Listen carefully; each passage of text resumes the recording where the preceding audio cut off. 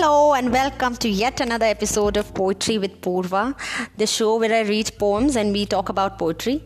Last time on the show we were talking about onomatopoeia and I had read a Hindi poem talking about onomatopoeia and the sounds that I used, and today I'm going to continue talking about onomatopoeia and I'm going to read to you a poem called The Bells, which is supposed to be one of the most famous onomatopoeia poems of all time. But before we get into that, thank you so much for your messages and let's listen to some of the onomatopoeia that we received from you people.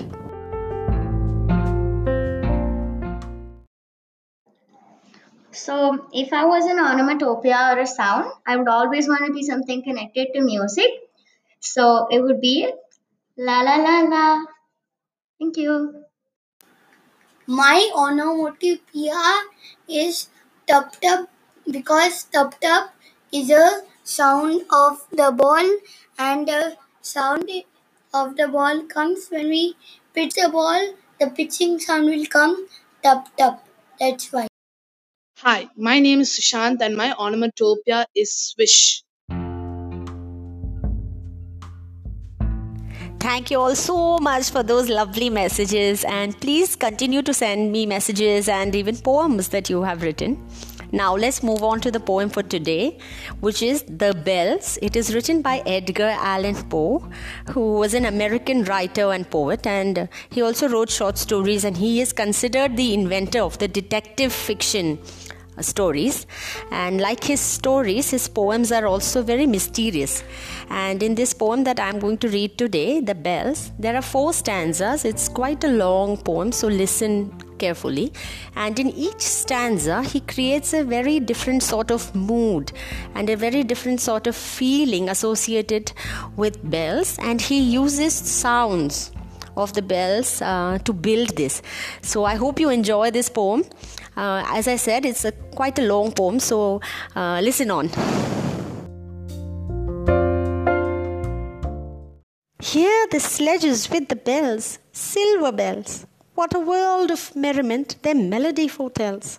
How they tinkle, tinkle, tinkle in the icy air of night, while the stars that oversprinkle all the heavens seem to twinkle with a crystalline delight, keeping time, time, time, in a sort of runic rhyme, to the tintinnabulation that so musically wells from the bells, bells, bells, bells, bells, bells, bells, from the jingling and the tinkling of the bells. Hear the mellow wedding bells, golden bells, what a world of happiness their harmony foretells. Through the balmy air of night, how they ring out their delight from the molten golden notes, and all in tune, what a liquid ditty floats to the turtle dove that listens while she gloats on the moon. Oh, from out the sounding cells, what a gush of euphony voluminously wells. How it swells, how it dwells on the future, how it tells of the rapture that impels to the swinging and the ringing of the bells, bells, bells, of the bells, bells, bells, bells, bells, bells, bells, to the rhyming and the chiming of the bells. Hear the loud alarm bells, brazen bells. What a tale of terror now that turbulency tells. In the startled ear of night, how they scream out their affright. Too much horrified to speak, they can only shriek, shriek, out of tune, in a clamorous appealing to the mercy of the fire.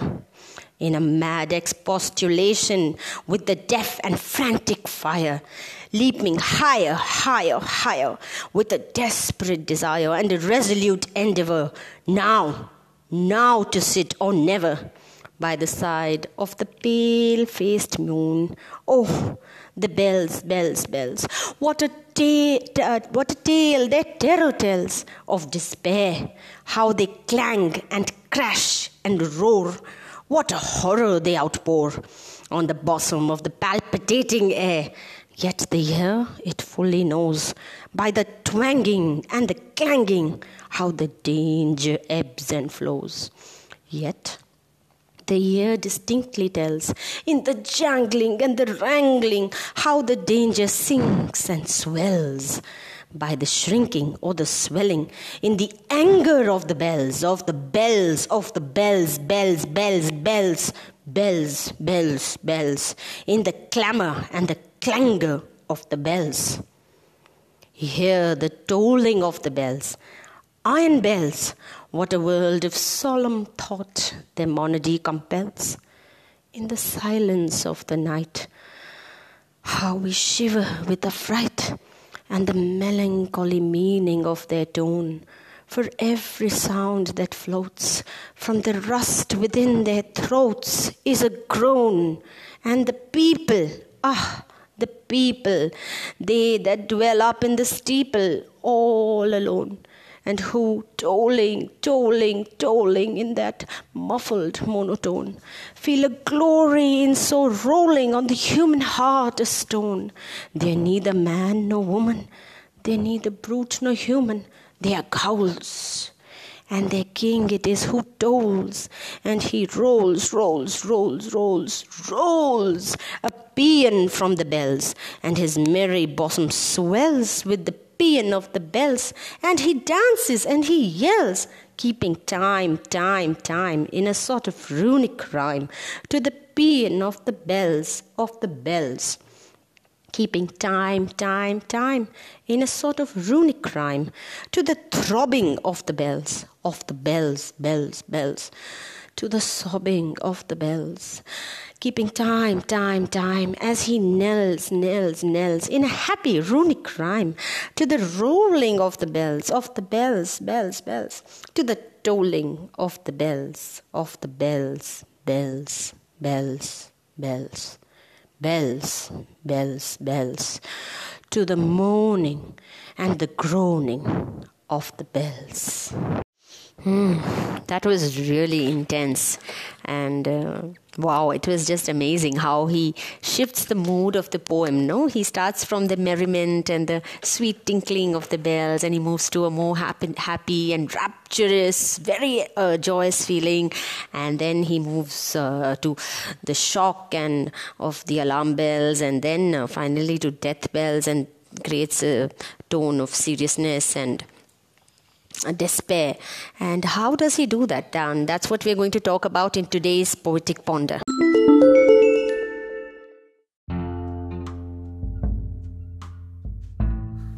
Welcome to the segment of the episode called Poetic Ponder, where we analyze the poem and think about some elements of poetry. So today, like I said, we already spoke about onomatopoeia, which the poem is full of, but I want to specifically talk about how he uses the sounds, just the sound of the bell, to create such different moods in the 4 stanzas, So did you notice that he starts by saying the tinkling, the bells, they tinkle. Then in the second stanza, they ring.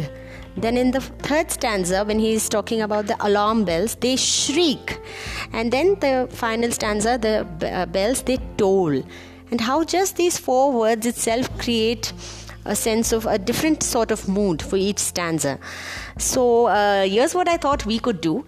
We could think of some object around our house and think about 2 or 3 or 4 different ways, different moods that we can create with that object using sounds. How about that? So please do send me your poem or your thoughts on this, on an object and its sounds, and how the different words for the sounds can create different feelings, different moods. And I'll be waiting to listen to this. Thank you. See you next week with another poem. Bye-bye.